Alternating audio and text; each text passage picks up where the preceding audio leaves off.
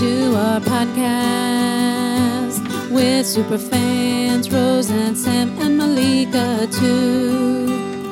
She's undecided if she even likes it, but we watch Stargate and talk about it because it's fun. We probe the wormholes, yes we do, cause we have nothing better to do, so listen, here's our show. Hello and welcome to Probing the Wormhole, a Stargate discussion podcast. I am your host, Sam, and I'm joined with Rose and Malika. Today we are discussing Season 2, Episode 14, Touchstone. We start the episode in the briefing room. They are talking about a planet that they have visited in the past called Madrona. Carter has startling first-hand observations from Madrona. Madronians can control the weather. This is important technology because the Gao don't possess it, but the Madronians are technologically primitive, so they could not have come up with this technology. So it was probably the aliens that terraformed the planet that came up with this technology. And this device is called the Touchstone. Isn't there some Republican that said Jews control their weather? Yeah, Marjorie Taylor Greene with our Jewish space lasers that control the weather. Okay, so these people, maybe they have that. Maybe they have Jewish space lasers. Did you see Carter's hair in the briefing room at the beginning? It looks so good. Like they had just dyed it. It looked like somebody had come in her hair. It was just like perfect. So I have to say, Carter really rocks the like short hairdo variations. Cause like, I think my favorite hairstyle of hers is 5th season when it's really short. It looks fantastic. And then it's like a little longer in season 4. I like that too. I like short hair. She does a lot with short hair for sure. So a high priest is the only one who apparently knows how to turn the rings to control the weather. And the whole planet, not just like their area of the planet. That's a lot. That's a lot for this little device. That's a lot for a little device is definitely true. Yes. But not just a lot for that one device. Remember, I think it was Carter who said that. No, it was Daniel who said, if you need some water on this crop, you can dial. He'll just put like 2 drops of rainwater there. That's a lot of work. Like he would be working around the clock. Yeah, there's like millions of crops on a whole planet. Well, I guess there's only that one village, I guess. So the rest of the planet pretty empty. One would assume. This whole planet is just desert, except for this one little Polynesian village. Yeah, we can talk about it with the whole like primitive whatever. Malika, remember last episode when you were saying they didn't learn anything? I think this, and you wouldn't be surprised if the next episode the same shit happens. Here we go. The outfits were a bit confusing. But it's Polynesian themed, right? That's the idea. Some kind of island. Swimsuits and straw, basically. Bikinis. But when it gets cold, they do break out the fur. Yeah, where'd they get those if it's always nice out? They go and capture some animals, I guess. But the skins are only good for their backs. Did you notice that? The high priest, his whole belly was out and everything. And he was old. Like, old people get cold. You need to have like 2. So Jack wants to go back and have Carter use her doohickeys, I like that line, to figure out how the Touchstone works.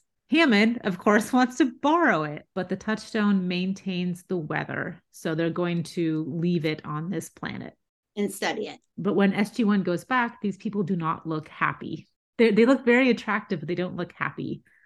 They also don't look Polynesian. Not ethnically. Okay.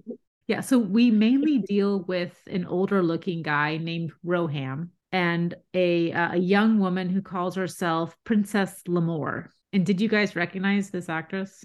Tiffany Lindell Knight. She was either on Battlestar Galactica or Minority Report. She was that girl who was always in the goo predicting things. Oh. She does look like, I do remember her. And that was Battlestar Galactica. I think it's Battlestar Galactica. Yeah. And I do remember her face now. So the Madronians accuse SG1 of taking the Touchstone. They all go inside this structure where they keep the Touchstone, and there is this gold statue of a woman with a very pronounced hand coming out, I guess, where the Touchstone is supposed to sit. So does the placement of this device have anything to do with controlling the weather? I mean, does the device have to sit on the statue's hand?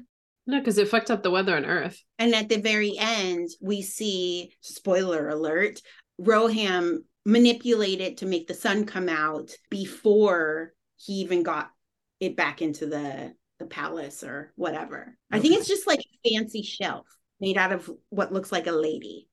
A lady shelf. Yes, a lady shelf. So this Touchstone device is gone, which is why it's looking dark and stormy right now in Madrona. Do you think this is the natural weather phenomena at Madrona if they don't have the device? Yeah, because it was terraformed, right? Right. So without the device, it goes back to whatever kind of perma blizzard situation. It's kind of like the Star Trek weather grid, right? Remember that episode when they went to Ryza and they like disabled the weather grid and it was like really stormy? Kind of like that. Yeah, there was some rain. People got wet. And there were earthquakes. Oh, that's right. The earthquakes. Okay. That's a big deal for some people. Jack asks why it wasn't guarded. Good question. They said it was, but we trusted you guys, so we let our guard down. Princess Lamora said there were witnesses. A group of people took the Touchstone in the middle of the night. They were wearing clothing and carried weapons that were similar to SG1. And these people left by the Stargate too. And apparently none of these Madronians know how to use the Stargate. Why are they so dumb? Right. But they know how to use this very complicated weather device. Yet the Stargate eludes them. I don't get it. Well, like one person, right? So is it the idea that one person, the high priest or whatever, knows how to use it and then I guess passes on that knowledge down to their protege before they die? I guess so. That's pretty tricky though. I mean, what happens if they don't pass along all the knowledge before they die? Right. Yeah. It seems really like you would think there'd be like at least a cabal of people that know how to work this very vital piece of technology. And yeah, all you have to do on the Stargate is push buttons. How can you not know how to work it? How can nobody have tried to do that? So Roham calls for the guards to take SG1 away. Jack pulls out his gun and points it at them. Great, Jack. SG1 manages to get them to let them go so they can investigate what happened to the Touchstone. Meanwhile, there's thunder and lightning, and the winds blow open the doors, and the Madronians all look very, very scared. Not just scared, but if you saw one of the Madronians, when the doors blew open, he pulled up his bow and arrow, like he was going to shoot the wind. We talked about the infantilization of a culture. Like, it's one thing to not be super technologically advanced. Okay, it seems like there's 20 people on this planet, whatever. But the like complete passiveness of them really irritates me. All they do is go and complain about the weather, complain about SG1. They don't do anything. They don't figure anything out. They have no idea how anything works. I mean, come on. Yeah, it's kind of ridiculous how many times they come out in their bikinis asking, so have you fixed our thing yet? Yes. Well, maybe the touchstone of their culture is not really being inquisitive. To an extreme. Yes. We'll just sit here and die. We won't even put on any clothes. I will keep my bikini on as it's like Antarctica outside. And why did they try to evacuate them? Like, if they are not sure they're going to find the Touchstone, they're like, we have 48 hours till the planet is no longer habitable. Let's just leave them there. Like, why isn't there a plan B of evacuate them while we figure this out? And they didn't even bring Would you jackets. want to? Yeah, I know. They didn't bring anything to warm them. Heaters, space heaters. Where are they going to plug the space heaters? It's the game. They can get a battery or generator. Come on. SG1 comes back to SGC earlier than expected. Jack and Hammond meet in Hammond's office. Jack tells Hammond that the Touchstone was stolen, most likely by SGC personnel. Hammond looks shocked. It doesn't seem like Hammond actually knows who it was, though. And Jack sort of intimates that we all want to know, General, wink, wink, who it was. Hammond does not appreciate Jack's tone. Jack asks, well, then could another SG team have done it? Hammond says, no, of course not. I would have known about it. Jack says, okay, true, but could Carter still look at the logs to see if there was any sneaking around? Hammond, of course, says, I know everything about that Stargate. If someone farts on it, I know it. But yeah, let's let Carter have a look, just in case. Hammond seems to be being willfully obtuse here, willfully ignorant. Yeah, but he relents at the end, though. He does, but like he knows what Jack is saying. Jack is saying either you're in on this or you're an idiot, or they're keeping you in the dark about what's going on. And either way, you should care. The next scene is Carter looking at those logs. Daniel is also checking the weather. There's flooding in Phoenix, hail in the Panhandle, and rivers are cresting, whatever that means. The thing is that lots of parts of Arizona have flash floods all the time because it's monsoon weather, right? Yeah. And they tell you to stay out of those like dry gullies because the water will come down on you and sweep you away and you'll die. So maybe Phoenix isn't a good example of a place that's flooding. I agree. I've seen Vegas flood within like 5 minutes of it starting to rain. So I agree. It's those monsoons.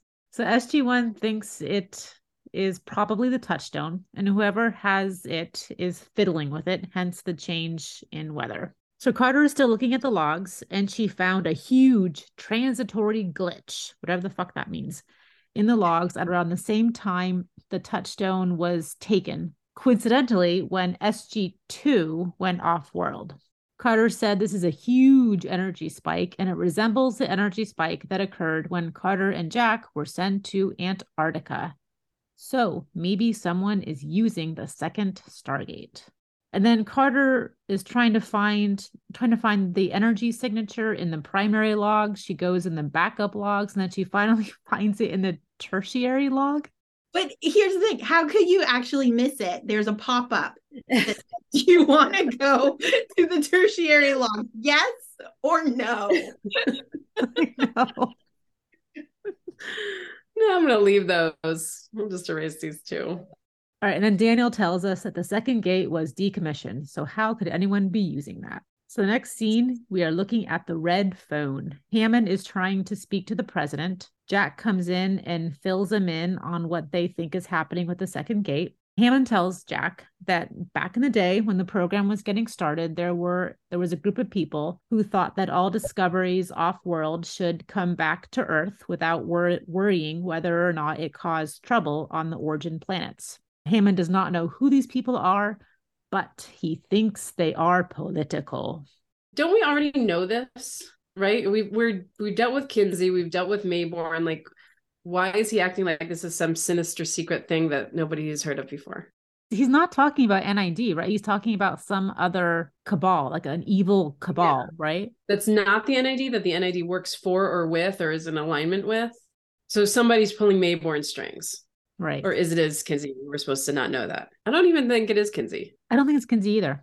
In fact, I don't even think Mayborne's strings are being pulled just yet. I think by the end of the episode, Mayborne is definitely been strung up by the evil cabal. But right now, I don't think Mayborne is in on it yet. I think he is. You think he is?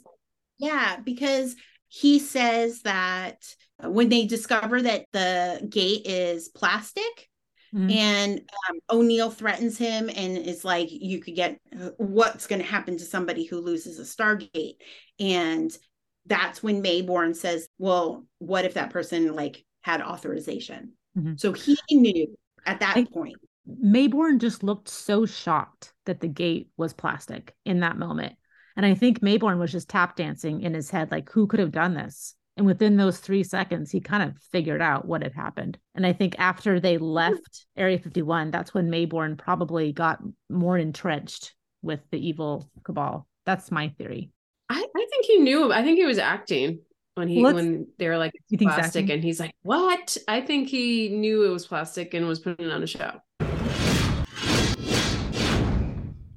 Okay, so back to the briefing room. Carter used her doohickeys and found out the Touchstone is in the Nevada desert. Turns out the second gate also ended up in Nevada at Nels Air Force Base, which actually exists. And Colonel Mayborne was just sent there. So a perfect storm of bad guys and alien technology. So Nellis Air Force Base is a real place. It's the Air Force's version of Top Gun. So it's where the airplane guys and girls go to pretend to shoot each other and to see who is top plane. I don't know. Top Gun. Top Gun. Is it still called? Well, Top Gun was Navy though. So what do you call Top Gun? Is this a real thing that happens? Yeah, apparently the same thing happens.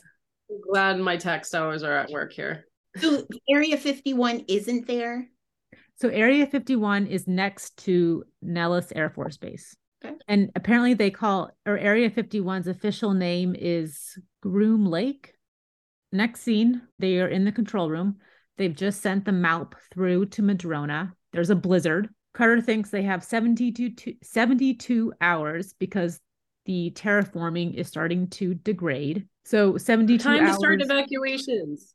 Yeah, this would be a good time to evacuate. But 72 hours until what? Until the planet just implodes or it's not livable anymore? Is that the idea? Is it not? Yeah, I don't understand. Is it like 72 hours until it's irreversible, that the terraforming is going to be gone and they'd have to re-terraform it? Or is it they just have to live on a really cold planet? Because you can live on a cold planet. It's not like not livable. Is there still oxygen on it? You just have to be prepared for the elements. But these people still have straw bikinis on. Somebody has to give them some really good winter gear and then they'll be fine. And sleds and stuff. Roham was definitive on they were going to die if they didn't get back the Touchstone.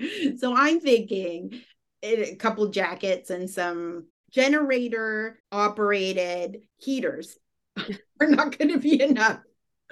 Why not? Because Rohan said they're going to die. They also don't know how to work the stargates. I don't think they really know a lot of things.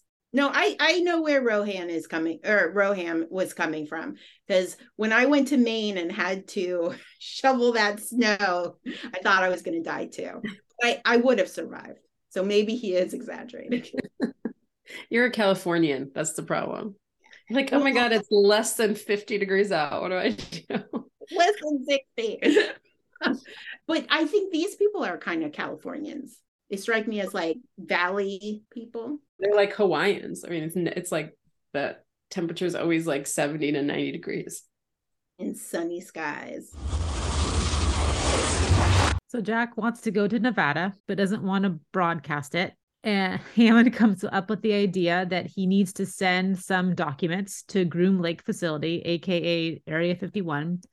And he needs at least 3 people and 1 Jaffa to accompany the documents. Point was that they didn't want to announce their visit. They were just going to show up there, but they were still expecting him. Reynolds greets them when they get there. Maybe the major that greeted them, maybe he knew that they were coming because they had already passed through the gate, get into the base. Yeah. Maybe that's all the notice that they actually had. So like 5 minutes. And he was a bit of a groupie too. Yeah, that's Reynolds. We can see Reynolds again. Okay, so Jack got all dressed up in a tie. Carter brought her hat. They meet Major Reynolds. He sounds very excited to meet them. He shows them around the place. They see the Goa'uld Death Glider. And they are shown the bio-research room. Colonel Mayborne shows up. Mayborne tells Teal'c it's good to see him. Teal'c says in his culture, he can dismember Mayborne for what he's done. I like that. Mayborne looks a tiny bit apprehensive about this, but he does ask them what they are doing here. Jack comes right out and says, "We want the Touchstone." Mayborne says, "What are you talking about?" Eventually, Daniel asks about the second Stargate. Mayborne says it's been under lockdown. SG1 wants to look at it, and Mayborne complies. You know the look that Teal'c is giving to Mayborne? I really want to cultivate that look for myself of like menace and violence, and also, but I'm also looking down on you because you're nothing. I need to cultivate that. He says a lot with his face. I would love to do that to the DAs. That I would be with my rights to dismember you look? Yes. Yes. You are nothing. I will crush you like a bug. You're only standing here because I'm choosing not to dismember you. Right? Put that on a t-shirt. That'd be great. Okay, so they go to a large warehouse. There's a big crate being guarded by some men. They open it. At first, it looks like the Stargate, but then I think Carter knocks on it. It sounds very hollow, and they discover it is plastic. So do you find this realistic that they didn't discover until now that this gate was plastic? I mean, think of the weight difference between these two things. No, he's full of shit. There's no way he didn't know that it was plastic. I think probably very limited people have access to it, and they're probably his people. So Mayborne looked genuinely shocked, and I don't think Mayborne is that good of an actor. That's why I think he's still not in on the whole thing. I just don't think he could have gone from what do you mean it's plastic to you're assuming that it wasn't authorized that quickly. But I think he's just tap dancing at that point, because if he actually knew about it, I don't think he would have given that hint about it being authorized by the government. I think he's trying to do, I think one is, first he's trying to fool them with the plastic gate, hoping that would fool them. Doesn't fool them. Then they call him on it and he's like, what do you mean? What do you mean it's plastic? He tries to play innocent. Then they call him on that. And then finally he's like, fine, this is bigger than you. Don't go any further here. I think he's giving them a warning. So I think it's all like subterfuge on top of subterfuge. Why would he give them the warning? Because he wants them to back off. He doesn't want them to follow them. The fact that he brought up that this possibly could be a civilian operation, I think that means that Mayborne knows everything, or at least knows enough. And as for the weight, maybe Mayborne just filled it with bricks. I mean, and how many people really know how heavy Nequid is? I think only select people are even accessing it, so they wouldn't even know. I mean, how do you walk out of there with a Stargate? I still don't think he knew that the Stargate was plastic. That's just my take. I won't do any spoilers, but obviously this is not the end of this storyline, right? I think that's clear. I find that it's not as convoluted as like the X-Files conspiracy storyline, which who the fuck could follow? It's not like that, but I do find it to get a little unnecessarily complicated and a bit tiresome as the series goes on. So Mayborne sort of throws them off the base at this point, and SG1 leaves reluctantly. Back at the SGC briefing room, Carter's instruments dropped to 0, so I guess they stopped using the Touchstone, or they found a way to shield its use, and the weather event stopped, or the unusual weather event stopped. Carter says they can track the second Stargate by intentionally overpowering the gate. So the gate sends them to the second Stargate. They decide to send the Malp instead of sending people through, but they need to go to Madrona again to input the coordinates. Jack and Daniel volunteer. So they go back to Madrona. The idea that they were just going to go through the gate and see what happens, it's pretty dumb. It is dumb. Especially when we find out what happens to that poor little Malp. It gets blown away, doesn't it? I know. Which would have been them. They would have been shot instead. So back to Madrona. It's very snowy. It's windy. It's pretty cold. I must point out that, again, these Madronians are wearing their straws and bikinis and some furs. Okay, they have some furs, but no blankets, no jackets, nothing. I don't think they have blankets and stuff because it's never cold. So they must be like in the process of manufacturing them. And each time they go back there, they've made more. Because otherwise, like a thatch blanket or something. But why would you have like heavy furs in a place that never gets cold? Maybe they just use them as like window treatments. And they just pulled them off and put them on themselves. Or because it's too sunny. The weather's too nice, so we have to block out the sun. Did they use the Touchstone to block out UV light, I wonder? So they don't have to wear sunblock? But can't they just like manufacture a thicker ozone layer so that there isn't as much UV radiation? Well, does the Touchstone affect the ozone layer, or is it just the weather? It affects the whole planet's weather, so I'm sure it could make more ozone. But do we think that the Madronans are smart enough to be like, we're getting sunburned, let's increase that? They can get like the lower sunburn level. I mean, because when you're talking about controlling the weather, you're talking about the entire atmosphere of the planet, right? Like altering the atmosphere of a planet. I have support for my argument that the furs are window treatments. They're all rectangles. Do you notice that? They're not like in the shape of an animal that's been skinned. They are straight up rectangles. Rectangle animals. Okay. Yeah, maybe they're rectangle animals on that planet. Who knows? The Madronians still accuse SG1 of lying and taking the Touchstone. SG1 says they're trying to help.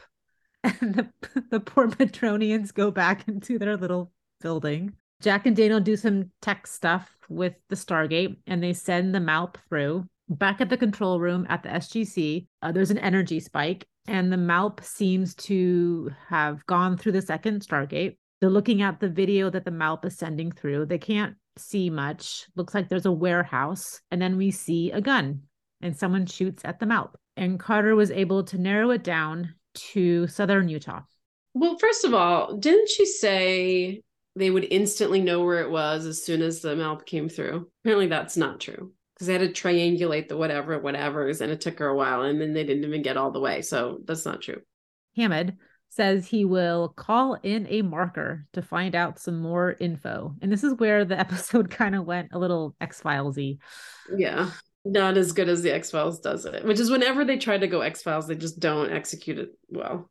You shouldn't have clandestine meetings in a really nice park. Just say, like, if you're getting like underground, deep state, whatever that means, information, you need to do it in the dark, in like an alleyway or a garage or something like that, not in a sunny, beautiful park. All right, so next scene, we are outside, blue skies, out in the open, as Malika said. There's a guy sitting on a bench. Hammond comes up in civilian clothing. He calls the bench guy Whitlow. They decide to walk because it's harder on the people with microphones to hear them. Whitlow doesn't know about the Touchstone. Hammond asks about Nellis and southern Utah. Whitlow knows about a planned pickup at a NAD landing site in southern Utah. And the plane that is supposed to do the pickup is big enough to carry a Stargate. Whitlow gives Hammond the coordinates, and Hammond and him are even if it pans out. What do you think Hammond did for him that warrants this kind of repayment? Do we know Hammond's history? Like, did he fight in the big war or something? I think he was in like Vietnam. It's probably something to do with Vietnam then. Like he saved him or he saved his brother or something like that.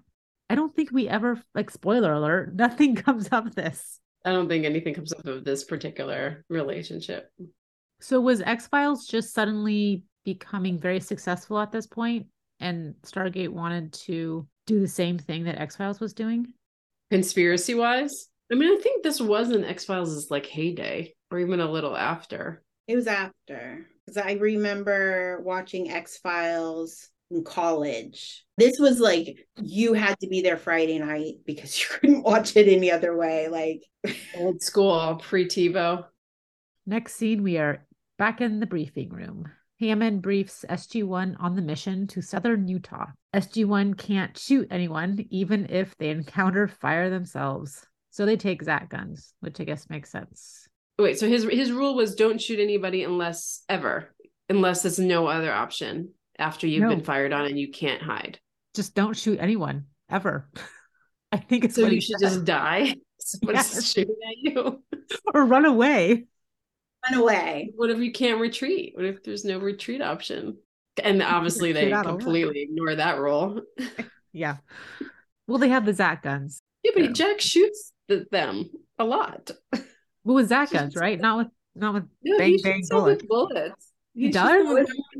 Remember when the guy tries to take the box with the Touchstone in, and he's like, "Leave it," and shoots it all up. I mean, I don't think he's aiming at them. I think he's avoiding aiming directly at somebody, just shooting sort of in their general direction, but still completely violates Hammond's rule. Yeah. Oh well. Wouldn't be the first time or the last time.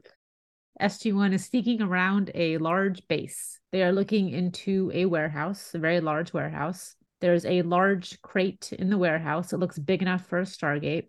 A big-ass plane is approaching. It's obviously stock footage of a real plane, but whatever. It's really fucking big. It's big. But here's the thing. Remember they're doing like hand signals? O'Neill is telling them, go this way, go that way, whatever. They pan to Carter. The plane is coming in, making all that noise. And they pan to Carter and she makes some hand signals like the plane is coming. It's like, really, Carter? It's literally shaking my laptop as I'm watching this. I think we know that the plane is coming in. Maybe I thought it could have been an earthquake instead. SG1 storms the warehouse. Not storm. They silently advance on the three guys. Jack tells them to stand down. SG1 hears the punching of the coordinates on the D&D from a nearby truck. There's a fourth guy calling up the wormhole on the D&D. The fourth guy runs out of the truck. Jack shoots at the fourth guy when he tries to grab some case that's by the crate. The fourth guy gives up and then jumps into the wormhole. I guess the Stargate's whoosh melted the wood from the crate, because we see the what's it called? It's the thing that when the Stargate is activated and you look at it and it's going around and around and around. Anyway, the crate is on its side, so people are sort of diving into the Stargate, the activated Stargate. But does that mean if on the other end it's standing up, are you gonna like belly flop down? Yeah, because you're supposed to, like, the speed at which you enter the Stargate is the speed at which you exit, right? I've heard that from an episode. That's going to be very painful. And the position that you enter is the position that you exit. So if the other Stargate's standing up, you would like come out in this belly flop position and then just flop over. Okay, so the two other guys make it into the wormhole, or make it through the wormhole. Jack shoots at another guy, but he makes it into the wormhole as well. Daniel goes for the coordinates in the truck, but he misses them. So the four guys have made it through the wormhole, but they got the touchstone back because the touchstone was in that tiny little box thing. Jack's not good at following orders. You would think that they would have apprehended at least one of those guys, right? Or shot them. I guess they weren't allowed to directly shoot them, but he came pretty close to shooting them. Well, who had the Zat gun? Couldn't they have zatted them? Teal'c had the Zat gun. And why couldn't Daniel have gone to look at the symbols before? Like, why was he waiting? Or I guess were they worried that the other guys were going to shoot him if he left his position? But he like waited for the guy who was dialing in to get out of the truck before he went in. It would have been more exciting if he had gone in and they were fighting. Or why didn't one of them jump in after them? Because then you get stuck there. Yeah. Oh, that's true. And probably killed. Okay, there's that. Now that we go back to Madrona, SG1 appears with the statue through the Stargate. It's stormy out again. The Madronians again come out into the cold. Jack gives them the touchstone. Rohan messes with it before they go back into the statue building. The touchstone glows and it sends off yellow light. The Madronians take the touchstone and they put it back in the statue woman's hand. And it looks like the snow and the wind have started to dissipate. Jack tells them to make sure that there are guards and that they're paying attention next time. And then Princess Lamore strips down to her bikini. You can't not have that bikini shot. There's nothing wrong with a pair of pants. That's all I'm saying. Just put them on until the sun comes out.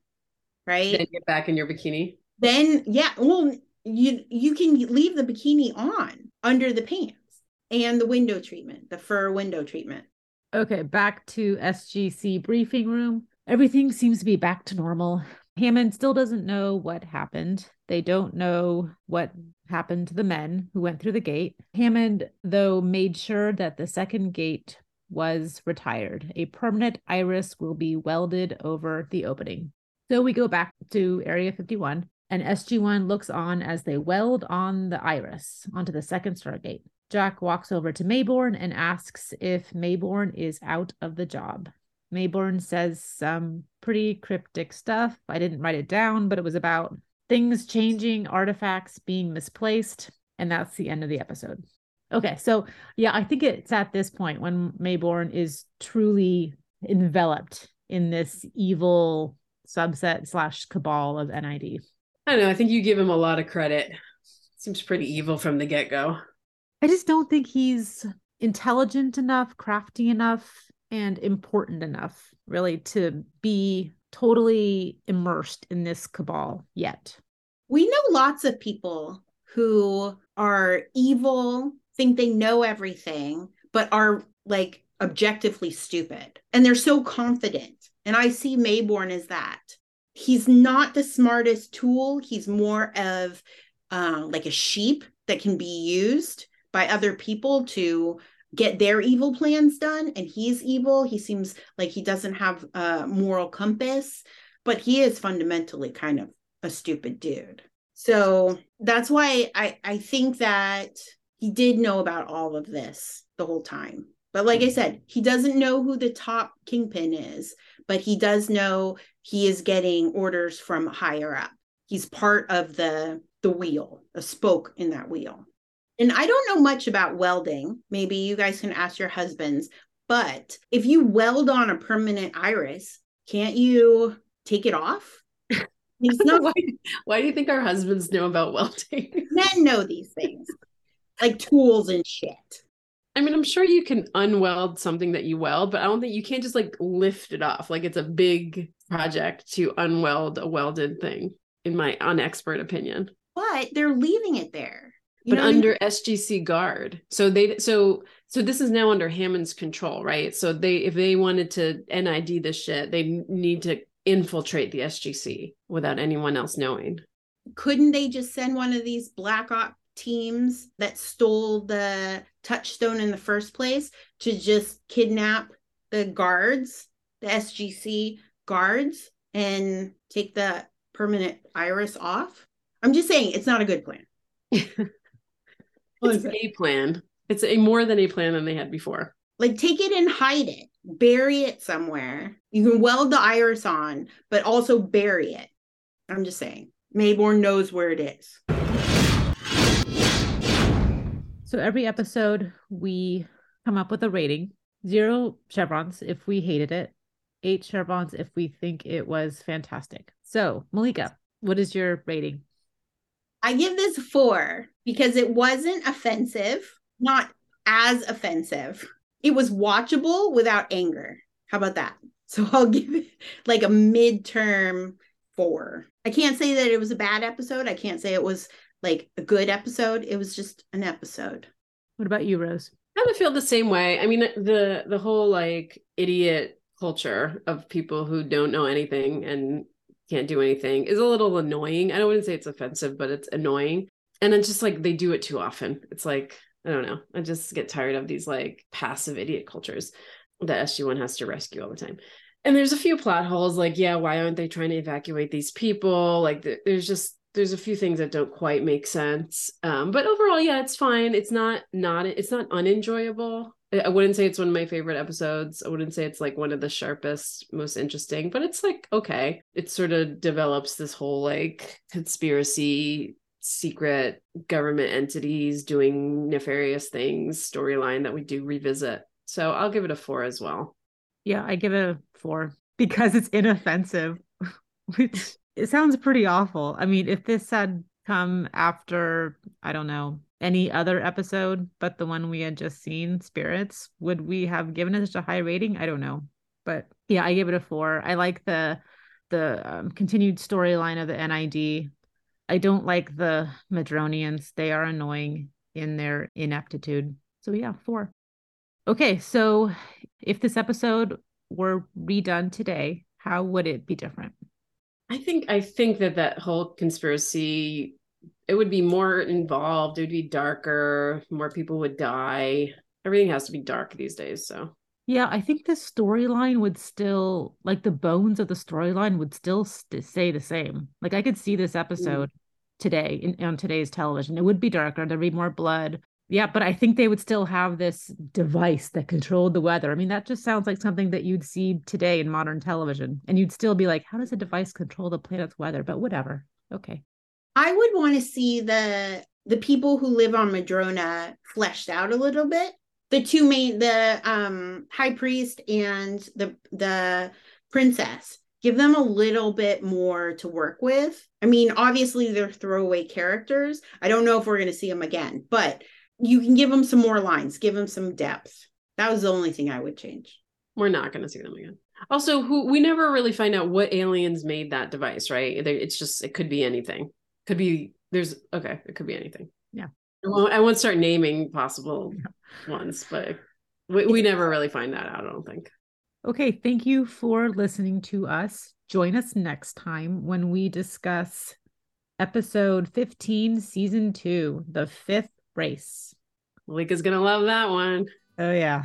I love all of these. So excited. Thanks so much. Bye. Bye. You're not going to love it. No, I know. I hate it. Oh, I know. Like and subscribe on your favorite podcasting platform. If you don't like us, still like and subscribe. Follow us on Instagram at Probing the Wormhole, on Twitter at Probing Wormhole, Facebook at Probing the Wormhole. You can also contact us on our website at probingthewormhole.com. Thank you.